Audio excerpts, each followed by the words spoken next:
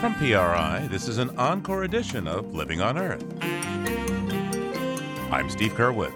Studies are finding concerning levels of toxicants in feminine hygiene products and paper diapers. Some of these chemicals can interfere with the nervous system and can lead to potentially cognitive and behavioral problems. Outside of the reproductive system, almost any endocrine system that you can think of, these chemicals have been shown to have a negative impact. Also, a black woman's journey to reclaim a lost part of her culture and take up farming. Contrary to popular belief, black and brown folks do want to farm. And this was something that just surprised me because I thought I was just a weirdo out here. I was going to start this farm with my family, grow food, provide it to those who need it most in the community, and that was going to be it. We have that and more this week on Living on Earth. Stick around. From PRI and the Jennifer and Ted Stanley studios at the University of Massachusetts, Boston, this is Living on Earth. I'm Steve Kerwood.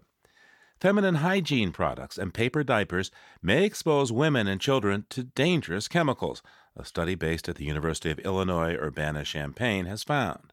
The study came in the wake of a 2017 class action lawsuit joined by more than 15,000 women in South Korea. They allege the maker of Lillian sanitary pads caused health problems, including skin rashes, painful cramping, and irregular bleeding. The Illinois team sampled a variety of pads and paper diapers and found phthalates and volatile organic compounds, or VOCs, in every brand they studied. Professor Jody Flaws is part of the research team, and we asked her to share some of the findings and how the research was done. She spoke with Living on Earth's Bobby Bascom. So we went about the research by gathering different brands of sanitary pads and in a scientific manner taking samples from each of these different brands and then using those samples to measure the levels of volatile organic chemicals that were in each of the different brands. And we looked both at what's in the brand as well as what was in the air surrounding the packaging of the brands. Mm-hmm. And what we found were that all of the brands did contain some levels of volatile organic chemicals, and the levels varied quite a bit by brand, and the types of chemicals that were in the brands also varied. And what are some of the health implications of exposure to volatile organic compounds? It depends on the level of exposure and the route of exposure, but many of these compounds have been shown to have reproductive effects, such as abnormal menstrual cyclicity. They've been shown to have problems with allergic reactions, skin irritation, some issues with changing the levels of women's sex steroid hormone levels as well. And you also looked at phthalates. Can you tell me about that? Yes, so we looked at phthalates because phthalates in many studies now have been shown to be reproductive toxicants. In both animals and humans, phthalates can alter hormone levels, they can reduce fertility, they can cause some problems with the ovaries and the uterus. And in our study, we did find that these brands that we selected all had measurable levels of phthalates. And phthalates are an endocrine disruptor. Can you tell me a bit about the concerns associated with that? Yes, so endocrine disrupting chemicals are chemicals that can interfere with any aspect of hormones, either the production of hormones, the action of hormones, the function of hormones in the body.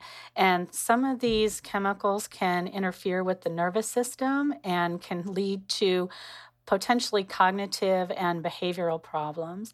Many of these chemicals have been shown to interfere with thyroid function and lead to problems with metabolism. And they've also been shown to affect the pancreas, so there could be some concern about diabetes.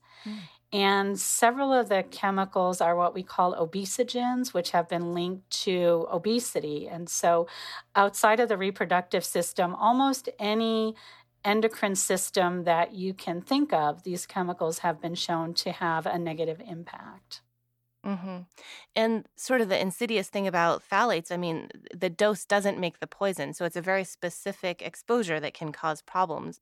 Correct. And actually, a big concern with a lot of these endocrine disrupting chemicals is that the dose doesn't make the poison. It's not always the higher doses that we need to be concerned about. Sometimes the really low doses can have the most profound effects.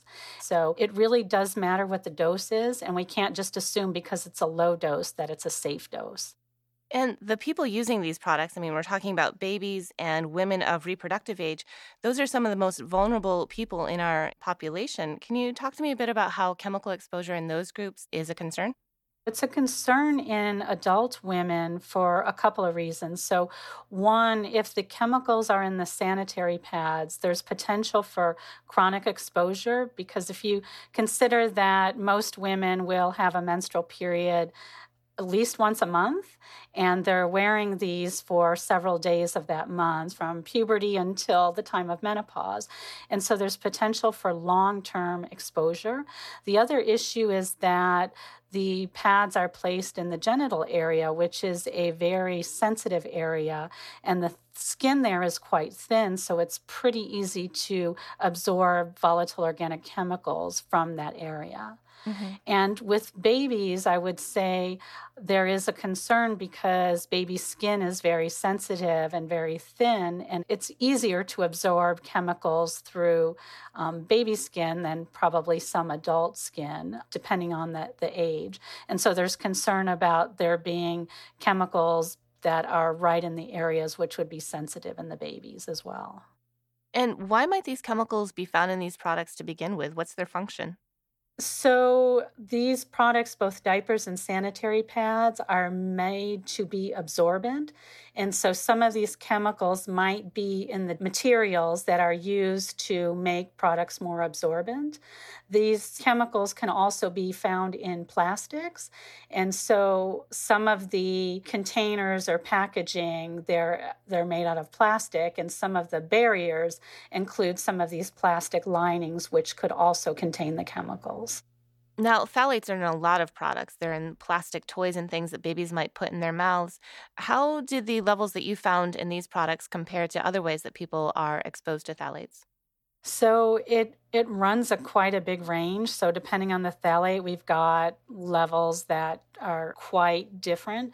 But in general, some of these levels that we're detecting are much higher than from exposure through other routes. So one of the particular phthalates, it's about a 6,000-fold increase in exposure than what has been documented in other routes of exposure. So I think the levels can vary quite a bit depending on the type of exposure, but a lot of these we're seeing higher levels than have been reported from other types of products or exposures. We were actually pretty surprised to find such a large range. To us, that meant that the products are all being manufactured possibly in different ways or packaged in different ways. But having said that, given the abnormal dose response curves that happen with some of these chemicals, we can't just always assume that a low amount is better. What we need to figure out is which levels of chemicals could be harmful, and then try to make sure that we could design products that either don't have the chemicals at all or have levels of chemicals that are not going to cause harm. You said there's a very wide range in your study. Some brands have relatively low levels and others very high. Why didn't you name which brands are more concerning? Partially because it would get into some legal issues that we're not prepared to handle. And also some scientific journals actually have restrictions on writing about specific products. Also, I think my colleagues and I wanted to err on the side of being a little bit cautious in that this is probably the first study to really look at this issue in a scientific manner. We want other people to test these products and be certain before we say something is, bad, because we don't want to put a certain product in jeopardy or make a certain product sound really good when we've only got one study now measuring these things. Well, what can you say to someone who's listening right now and concerned about what products they're using? If you're standing in the aisle in the grocery store and trying to choose a brand, choose a product, what should they be looking for? What should they be doing?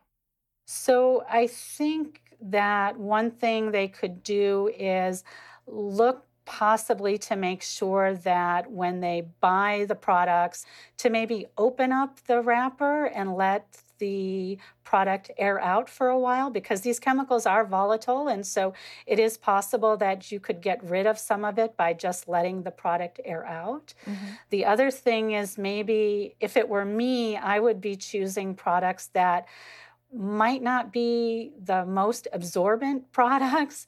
In the Korean TV report, what was happening is women there were choosing products that were super, super, super absorbent and had gels in them. And so I think those products are probably on the tail end of the spectrum where they caused a lot of problems. And so picking products that don't contain those kind of gels and don't have a strong smell. And I mean, there's other products. There's the menstrual cup. And then, of course, there's reusable diapers. Are those things that you think people should look into? Yes, absolutely. As far as the babies, I would say that cloth diapers would be a really healthy alternative to looking at that. And yes, you're absolutely right. The menstrual cup is an option for women to consider. Jody Flaws, professor of comparative biosciences at the University of Illinois Urbana-Champaign, speaking with Living on Earth's Bobby Bascom.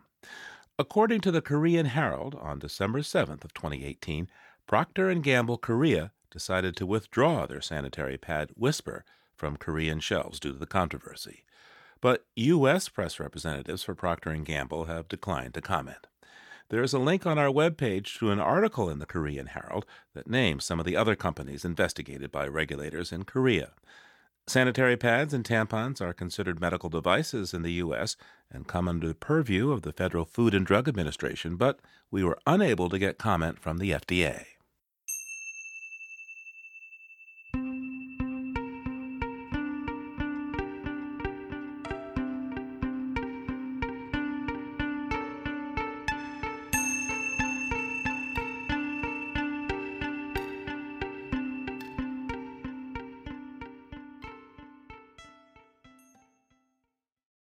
If you like what you hear on Living on Earth, please join us with a gift of $5 or more. Just go to LOE.org and click on Donate at the top of the page. And thank you.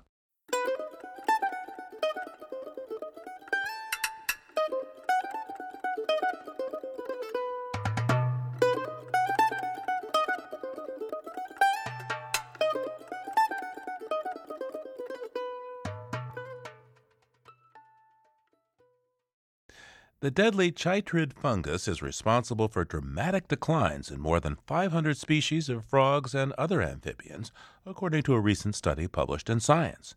And as many as 20% of those amphibians now are assumed to be extinct. Until recently, Sehuencas water frogs were among those on the brink of extinction. Just one male, named Romeo, was living in a lab in Bolivia, assumed to be the last of his species. But researchers recently found 5 more of these frogs in a cloud forest in the mountains of Bolivia. They took one of the females, named her Juliet, and brought her to meet Romeo. Hoping they won't be star-crossed lovers, the researchers are now breeding Romeo and Juliet in an attempt to save the species. Sofia Barón Lavallén is head of conservation breeding for the Queyra Center at the Natural History Museum in Cochabamba, Bolivia. She spoke with Living on Earth's Ainsley O'Neill about how the matchmaking is coming along. Tell us a little bit of the backstory. How did Romeo and Juliet meet? First, Romeo was in Sente Queyra since 2009, so that means 10 years he was alone. And we thought it was the last species. So we create this project to go to look for a mate. That's how we found Juliet on December 2018. And that's how they are together now. And so they had their first date. How do you set up the first date for a frog? Is there mood music? Are there low lights? Yeah, first, it's really important for amphibians that the water quality has to be perfect. All the parameters has to be perfect for the species. Why? Because exactly this species, Sehuencas water frog, is an aquatic frog. So they breathe and exchange all the ions through the skin. So that's why the water is so important. So first we need to check that the water has to be perfect. and then the temperature as well. And then it's really interesting because all amphibians around the world, they reproduce. They know that it's breeding season because of the rain. So we install like a rain system in the water that helps to realize for the frogs to be in the breeding season. So first we did all these things, we prepare, and then we put it together. The day was really amazing. For me, I was super excited. All the team was really excited because when we put Romeo together with Juliet, we record the first call. So Romeo called for the first time with a mate. The last call we record, it was in 2017, so 2 years ago. But now we register this call. They are looking for a mate, so it's the courtship call. It was really amazing. It's super loud, and it's the first record for this species. I'm glad to hear that the date was going well. And since it's the first time Romeo has been with another of his species in such a long time, in 10 years, how was he acting on the date? Was he romantic? Was he nervous? Yeah, he looked a little bit nervous in the beginning, but then he looked at Juliet and he swam directly to her to do the amplexus. Amplexus is the mating embrace position for frogs. He swam really fast into her, and he started doing also a really funny dance we called the twinkly toes. He moved his toes like in a dance, like he was shaking his toes while he was in amplexus. So that was also something new for us. So he was a little bit shy, and then he directly went with Juliet. So he was super happy, and Juliet as well. What is your favorite part about taking care of these frogs? For me, it's really funny to give them food because the behavior is really fascinating. The frogs catch the worms with their front legs, making a forward movement. And sometimes the worms escape or the frogs cannot catch. It's like a little bit silly for me because they don't catch it immediately. Super funny to watch. But when Romeo was alone in the aquarium, he ate immediately the worm or the isopod. But now, since Juliet is with him, he leaves the worms and the isopods for her. It's really interesting. That's also new for us. We never seen it before, so it's something interesting. And how have Romeo and Juliet been in the days after their first date? Well, they were trying amplexus a lot of times. The longest amplexus was 15 minutes. I hope they are gonna lay eggs soon. I'm really excited to see the eggs because we don't know how many eggs they put. We don't know where they put it, where they lay the eggs, under the rocks or between rocks or just in the surface of the aquarium. We don't know. It's something new for us. So we are also really excited to see it. What would happen if Romeo and Juliet don't get along romantically? Oh, we have a lot of options. Juliet and Romeo are not the only individuals of this species. We have 4 more individuals. That means 2 more couples. So our option B is to try with the other couples, mix Romeo with the other frog, with the other 2 females, or the other male mix with Juliet. And yeah, we have a lot of options. And yeah, I'm really happy for the conservation of this species. I'm pretty sure they are going to reproduce. Sophia, thank you so much for taking the time. Oh, thank you, everybody, and keep in touch for the news from Romeo and Juliet. Sophia Baron-Lavallenne spoke with Living on Earth's Ainsley O'Neill. We recently checked with the researchers, and the good news is the frog couple is happily living together, though so far, no pollywogs. This land was made for you and me. As part of our occasional series on U.S. public lands, this week we bring you a national park from Washington State, the North Cascades. An owl joins a chorus of other birds at Big Beaver Valley in the northern end of the park. The North Cascades is one of the least visited of the U.S. national parks. Perhaps names like Mount Fury, Poltergeist Pinnacle, and Forbidden Peak keep the crowds at bay. But despite its name, the beauty of Desolation Peak has captured many hearts, including that of the beat poet Jack Kerouac and, more recently, Saul Weisberg, founder and executive director of the North Cascades Institute. He joins us now from Bellingham, Washington. Saul, welcome to Living on Earth. Thanks for having me. So for someone who's never been to North Cascades National Park, how would you describe it? Well, tucked away in northwest Washington is this amazing place of jagged mountains, glaciers, mighty rivers, big trees, incredible wildflower meadows. It's a special place. It's what the Northwest used to look like. Big cedar, hemlock, Douglas fir forests.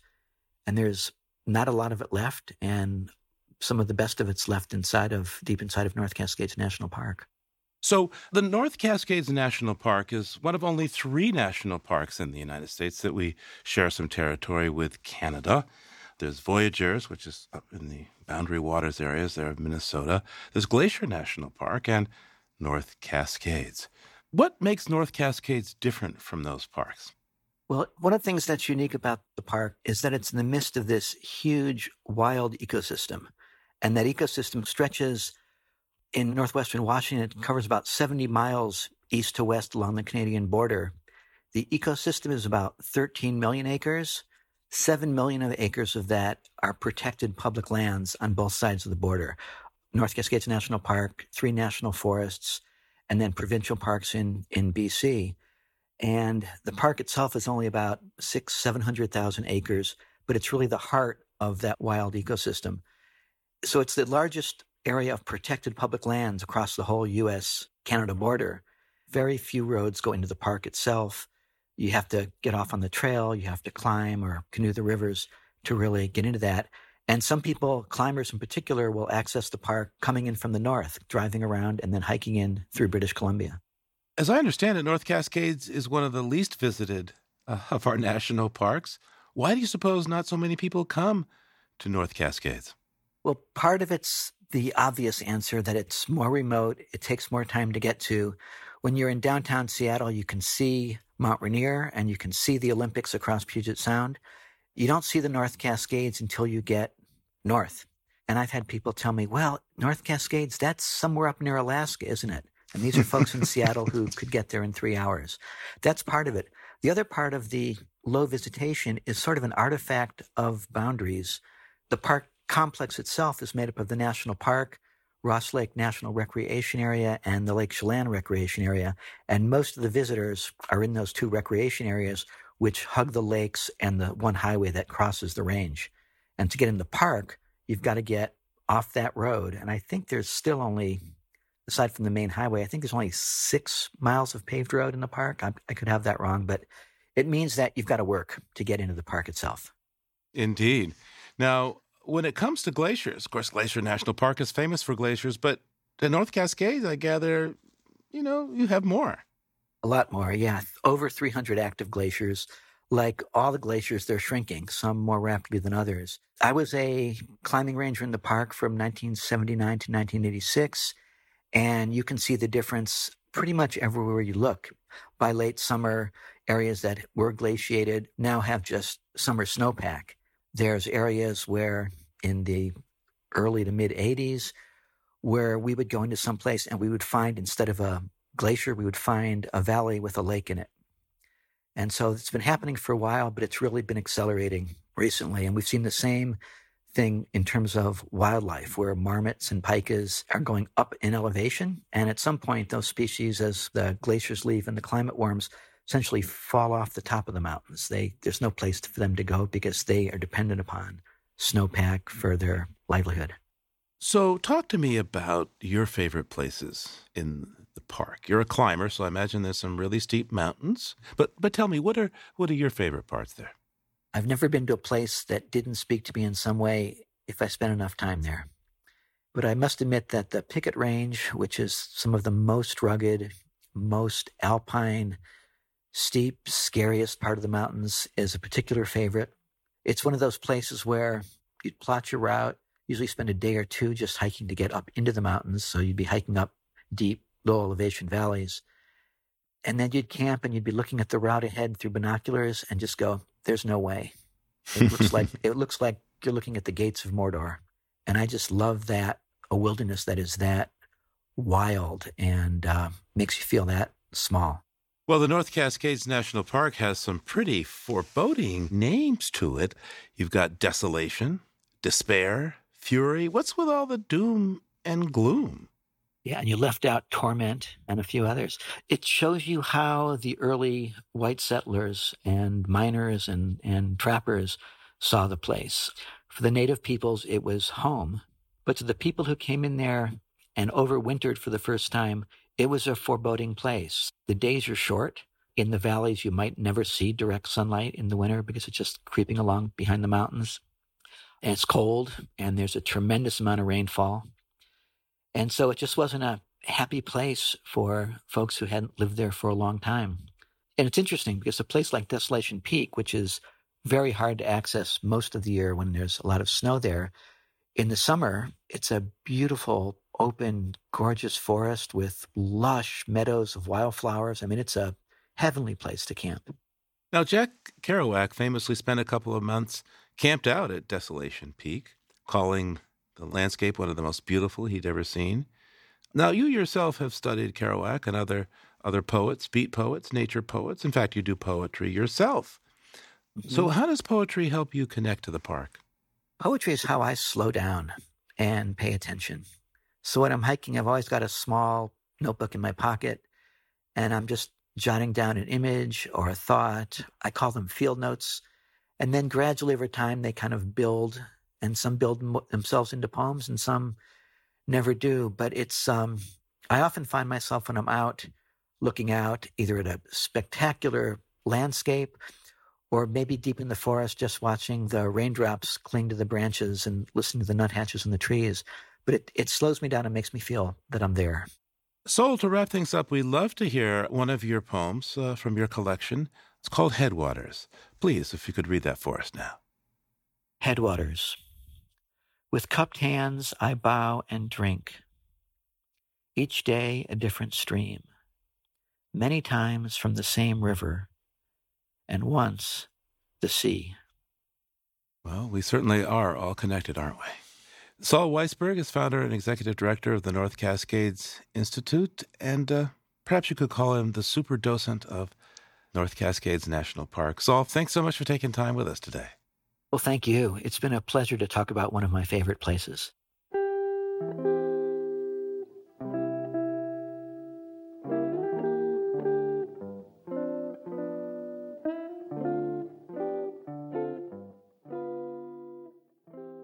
The United States has long been a place for political refugees to seek safety and put down roots, in some cases, literally. In Comer, Georgia, a community garden called The Neighbor's Field is helping refugees work through their trauma by working the land.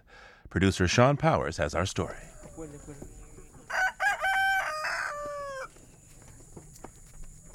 It's a hot Saturday afternoon in Comer, Georgia. Moopaw is feeding her chickens, hens, goats, and ducks. There's even a donkey. You could say they're kind of like her babies. She is one of the many refugees at the Neighbor's Field who fled violence and persecution in Myanmar. That's the country formerly known as Burma.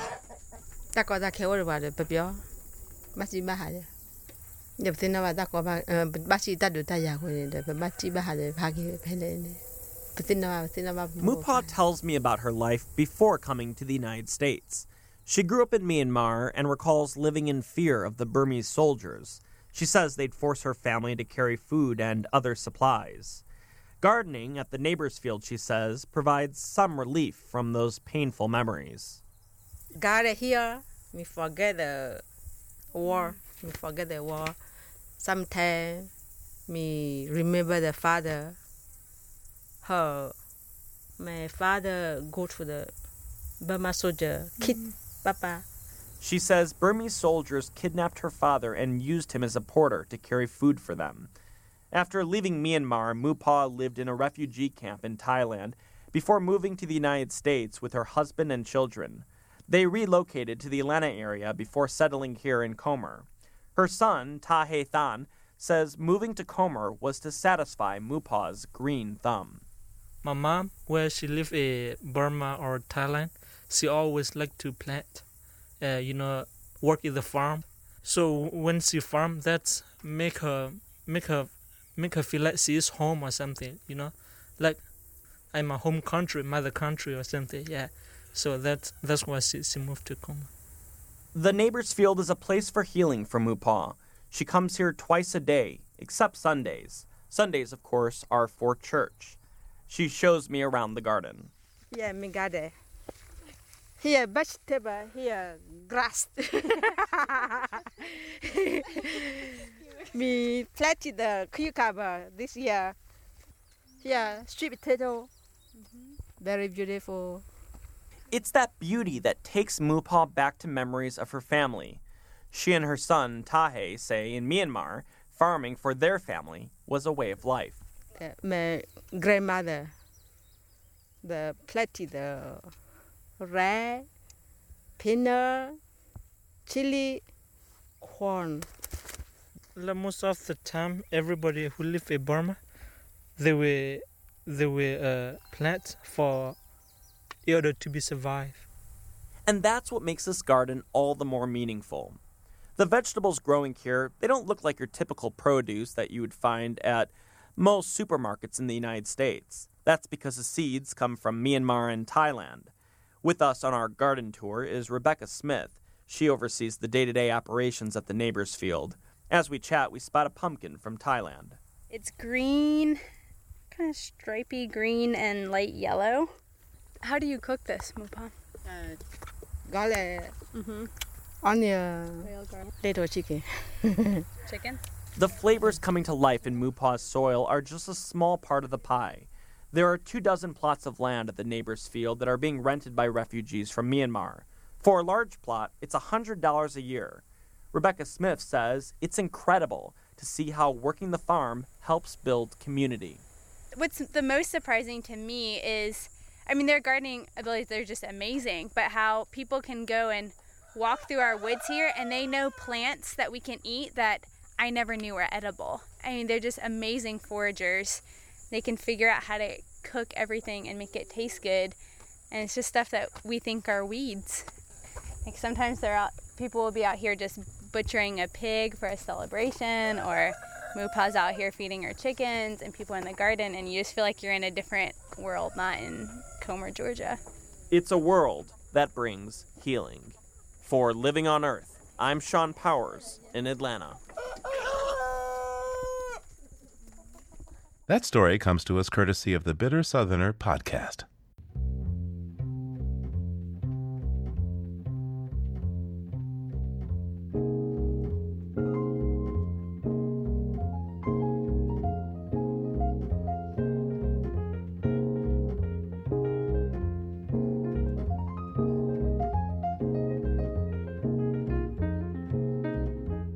Coming up, getting more black and brown folks back to the land. That's just ahead here on Living on Earth. Keep listening.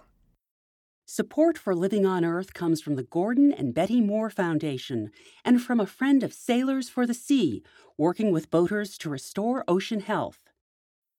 Leah Penniman is an activist working towards environmental, racial, and food justice through her work at Soulfire Farm, a collective of 10 black, brown, and Jewish farmers. Their goal is to dismantle racism within the food system while reconnecting people of color to the earth. Leah has a new book called Farming While Black, Soulfire Farm's Practical Guide to Liberation on the Land. In it, she describes her journey as a woman of color, reclaiming her space in the agricultural world while providing a comprehensive guide for others who may want to follow her path. Welcome to the show, Leah. Thanks so much for having me. Tell me a little bit about your journey falling in love with nature and farming and how it has led you to create your book, Farming While Black. Well, nature was my only solace and friends growing up in a rural white town. Our family was, one of the only brown families, if not the only, in the entire town. So we were subjected to a lot of harassment and assault and abuse. And so in absence of peer connection, I went to the forest and found a lot of support and love in nature. And so when I became old enough to get a summer job, I was looking for something that kept alive that connection and was able to land a position at the Food Project in Boston, Massachusetts, where we grew vegetables to serve to folks without houses, to people experiencing domestic violence. And there was something so good about that elegant simplicity of planting and harvesting and providing for the community that was the antidote I needed to all the confusion of of the teenage years. So I've been farming ever since. Now, that's interesting. A lot of people say when they connect with nature, they connect with creatures. You connected with plants, it sounds like. Well, plants don't talk back, right? No, I feel connected to the whole ecosystem, but the plants are incredible. They have these secret lives that we can't see or even imagine. So take, for example, the trees of the forest, right? There's a underground network of mycelium that connects their roots, and they're able to pass messages and warnings. They pass sugars and minerals to each other through this underground network, and they collaborate across species, across family. And so, when we tune into that, I think we learn something about what it is to be a human being and how to live in community with each other in a way that if we're not connected to nature, we sort of lose that deeper sense of who we are, who we're meant to be. Now, your book is not only a how-to guide for folks who are interested in pursuing a path similar to yours, but it also, it has some history, sociology, environmental lessons all wrapped up in this package. Why did you add those additional stories and information in with your guide rather than it having it be strictly a manual? Well, I wrote this book for my younger self. So after a few years of farming, I would go to these organic farming conferences, and all the presenters were white. All the books were written by white folks, mostly white men. And so I started to feel this real crisis of faith in my choice to become an organic farmer, like wondering as a brown-skinned woman whether I had any place in this movement, if I was being a race trader and I should, focus on housing issues, which are equally important, or some other issues. And so in putting together this book, I was really thinking about myself as a 16-year-old and all the other returning generation of Black and brown farmers who need to see that we have a rightful place in the sustainable farming movement that isn't circumscribed by slavery, sharecropping, and land-based oppression, that we have a many, many thousand-year noble history of innovation and dignity on the land. So those anthropological pieces that uplift, the raised beds of the Ovambo and the terraces of Kenya and the community-supported agriculture of Dr. Watley, those are to remind us that, we've been doing this all along and we belong and we're standing on the shoulders of our ancestors. We're not trying to create something new right now. Aside from writing it for my younger self, I'm a super nerd. And so there was something that, I had heard, for example, that Cleopatra was really into worms. And so casually, I'm telling this anecdote to youth who come to our farm, right? I'm like, oh yeah, these worms, Cleopatra was into them. She was like into vermicomposting, but I wasn't super sure that that was true. And so in writing a book, you can't just write down anything you feel like writing, you have to do research. And so this process of digging through the literature and finding and verifying these stories about our people just satisfied this academic itch that I had. So more importantly, though, than my personal need, we have waiting lists for our Black and brown farmer training programs many years long. And so I didn't want to be a gatekeeper anymore to this really important practical knowledge or the historical and psychospiritual knowledge. And so putting it in a book just lets a lot more folks have access to the things we've learned in over a decade of practice at Soulfire Farm. Wait a second, you have a waiting list of people who want to come to Soulfire Farm and learn how to do this? Right? Contrary to popular belief, Black and brown folks do want to farm. And this was something that just surprised me because I thought I was just a weirdo out here. I was going to start this farm with my family, grow food, provide it to those who need it most in the community. And that was going to be it. And I got a call our first year from this woman, Coffee Dixon in Boston, who said, through tears, I just needed to hear your voice to know that it was possible for a woman like me to farm and that I wasn't crazy and that there's hope, right? And that was the first of thousands and thousands of phone calls and emails to come of folks saying, I need to learn to farm. I want to do it in a culturally relevant, safe space. I want to learn from people who look like me. And so we opened a training program and I posted on Facebook. It filled in 24 hours. So I'm open another one. It filled. And that's just the way it's been. It seems that we have realized as a generation that we left something behind in the red clays of Georgia and we want to get it back. And so we're doing our best to respond to that call at Soulfire. Talk to me a little bit about how access or lack of access to healthy food can have an effect on a family, especially families of color. So we're living under a system that my mentor, Karen Washington, calls food apartheid. So in contrast to a food desert as defined by the U.S. Department of Agriculture, which is a high poverty zip code without supermarkets, right? A food apartheid is a human-created system, not a natural system like a desert. It's a system of segregation that relegates certain people to food opulence and others to scarcity.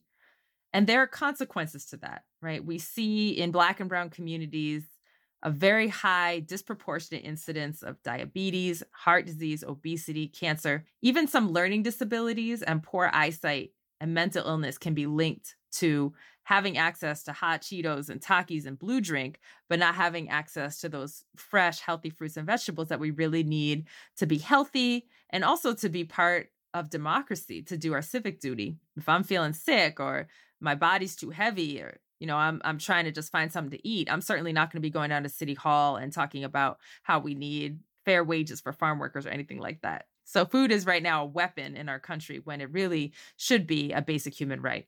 Talk to me about urban farming and how that can alleviate the food apartheid situations for some families. I'm all for urban farming, and I think we actually need to do more as a society to provide the technical support through the U.S. Department of Agriculture and other agencies so that urban farmers can be taken more seriously and provide a greater benefit for their communities. Folks who are growing food in cities are meeting the USDA definition of $1,000 worth of product, are feeding their communities, are oftentimes doing that much more efficiently because there's no transportation hurdle to overcome. So I think it's really unfortunate that we don't often consider urban growers as farmers.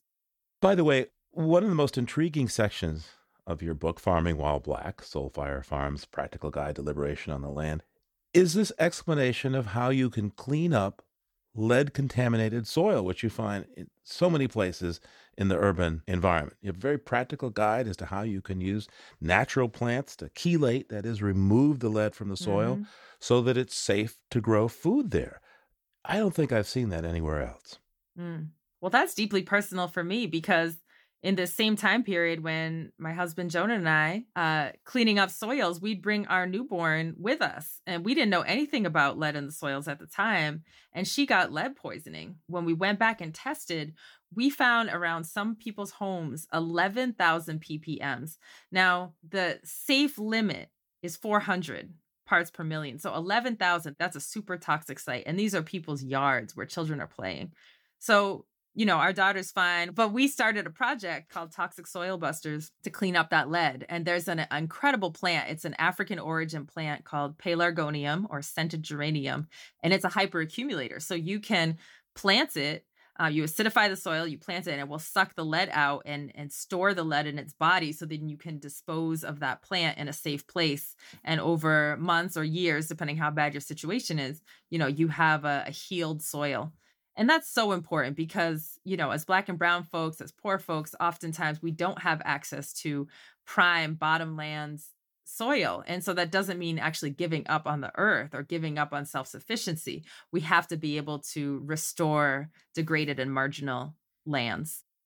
Sometimes the sciences, especially that love of nature and the environment and pursuing a career in those fields can seem, rather taboo for people of color. Why do you think that is? And how do you think your book responds to this? It's heartbreaking for me, though not surprising, because what it really speaks to is the depth of the inherited trauma from the centuries of slavery, sharecropping, and tenant farming, to the point where just seeing a plant or seeing the soil is going to be a triggering experience for a lot of folks. Look at nature for really what it is. It's the scene of the crime, right? The nature is the scene of the crime, but she's not actually the crime. The way we try to address that is, a couple ways. One is to, again, reach back beyond those 500 years to the 10,000 years of noble history on land and revive those stories and live into those stories. But it's also to confront the trauma head on. In your view, what have people of color lost by not having the farm as a possible place of family refuge?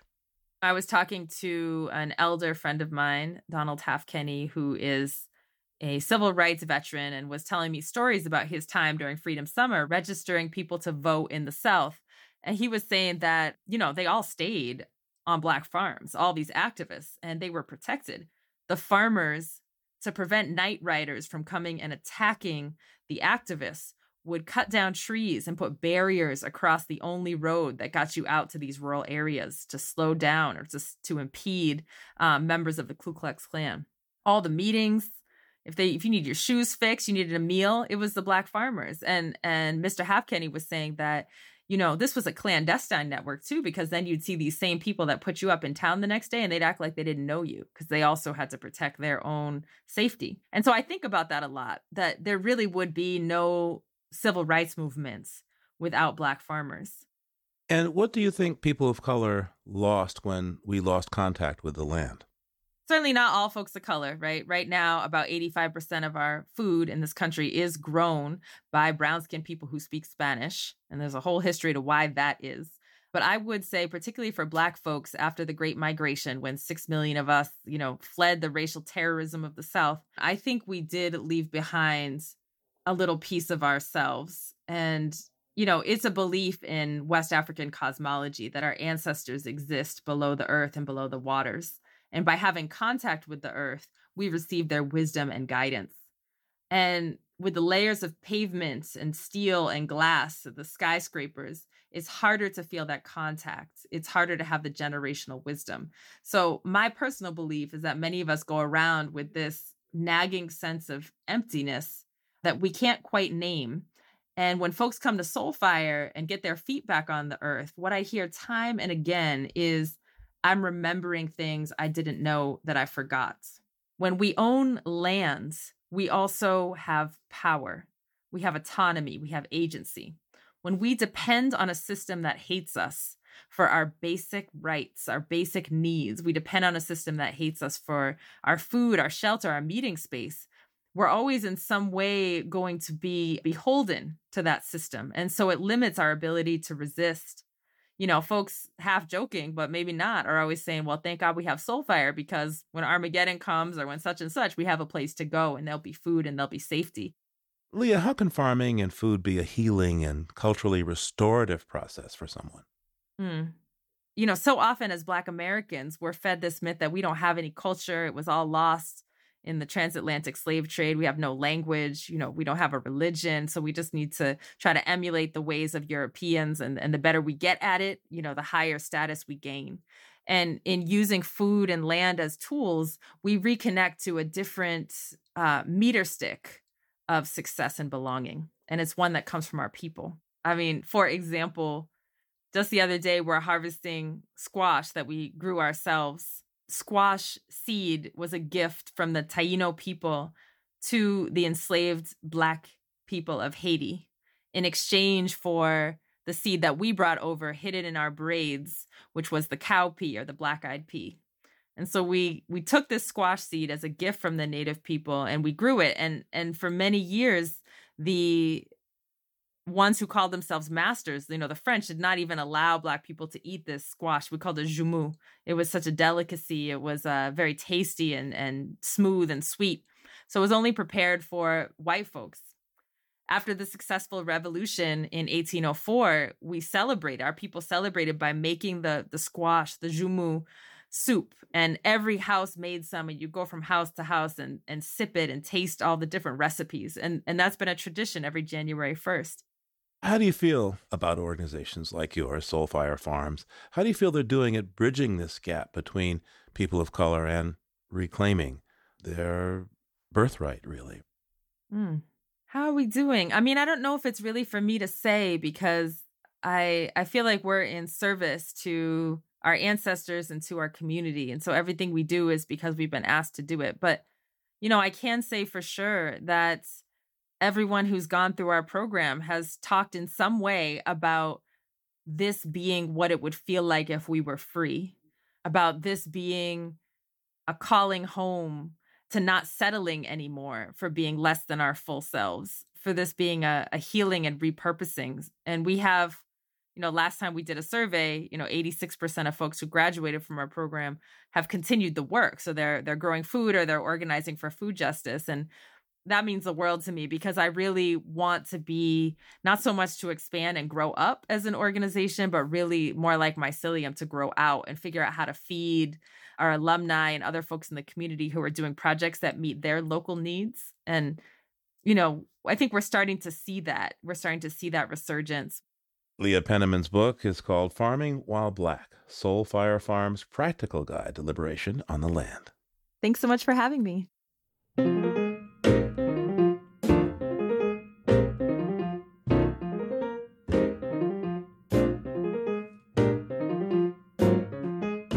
Living on Earth is produced by the World Media Foundation. Our crew includes Naomi Ehrenberg, Bobby Bascom, Paloma Beltran, Thurston Briscoe, Jenny Doring, Jay Feinstein, Marilyn Haji-Ameri, Don Lyman, Liz Malloy, Ainsley O'Neill, Jake Rigo, and Yolanda Omari. Tom Tiger engineered our show. Allison Lierstein composed our themes. You can hear us anytime at LOE.org, iTunes, and Google Play. And like us, please, on our Facebook page, PRI's Living on Earth. We tweet from @LivingOnEarth and find us on Instagram at Living on Earth Radio. I'm Steve Kerwood. Thanks for listening. Funding for Living on Earth comes from you, our listeners, and from the University of Massachusetts Boston, in association with its School for the Environment, developing the next generation of environmental leaders, and from the Grantham Foundation for the Protection of the Environment, supporting strategic communications and collaboration in solving the world's most pressing environmental problems. Support also comes from the Energy Foundation, serving the public interest by helping to build a strong, clean energy economy. PRI, Public Radio International.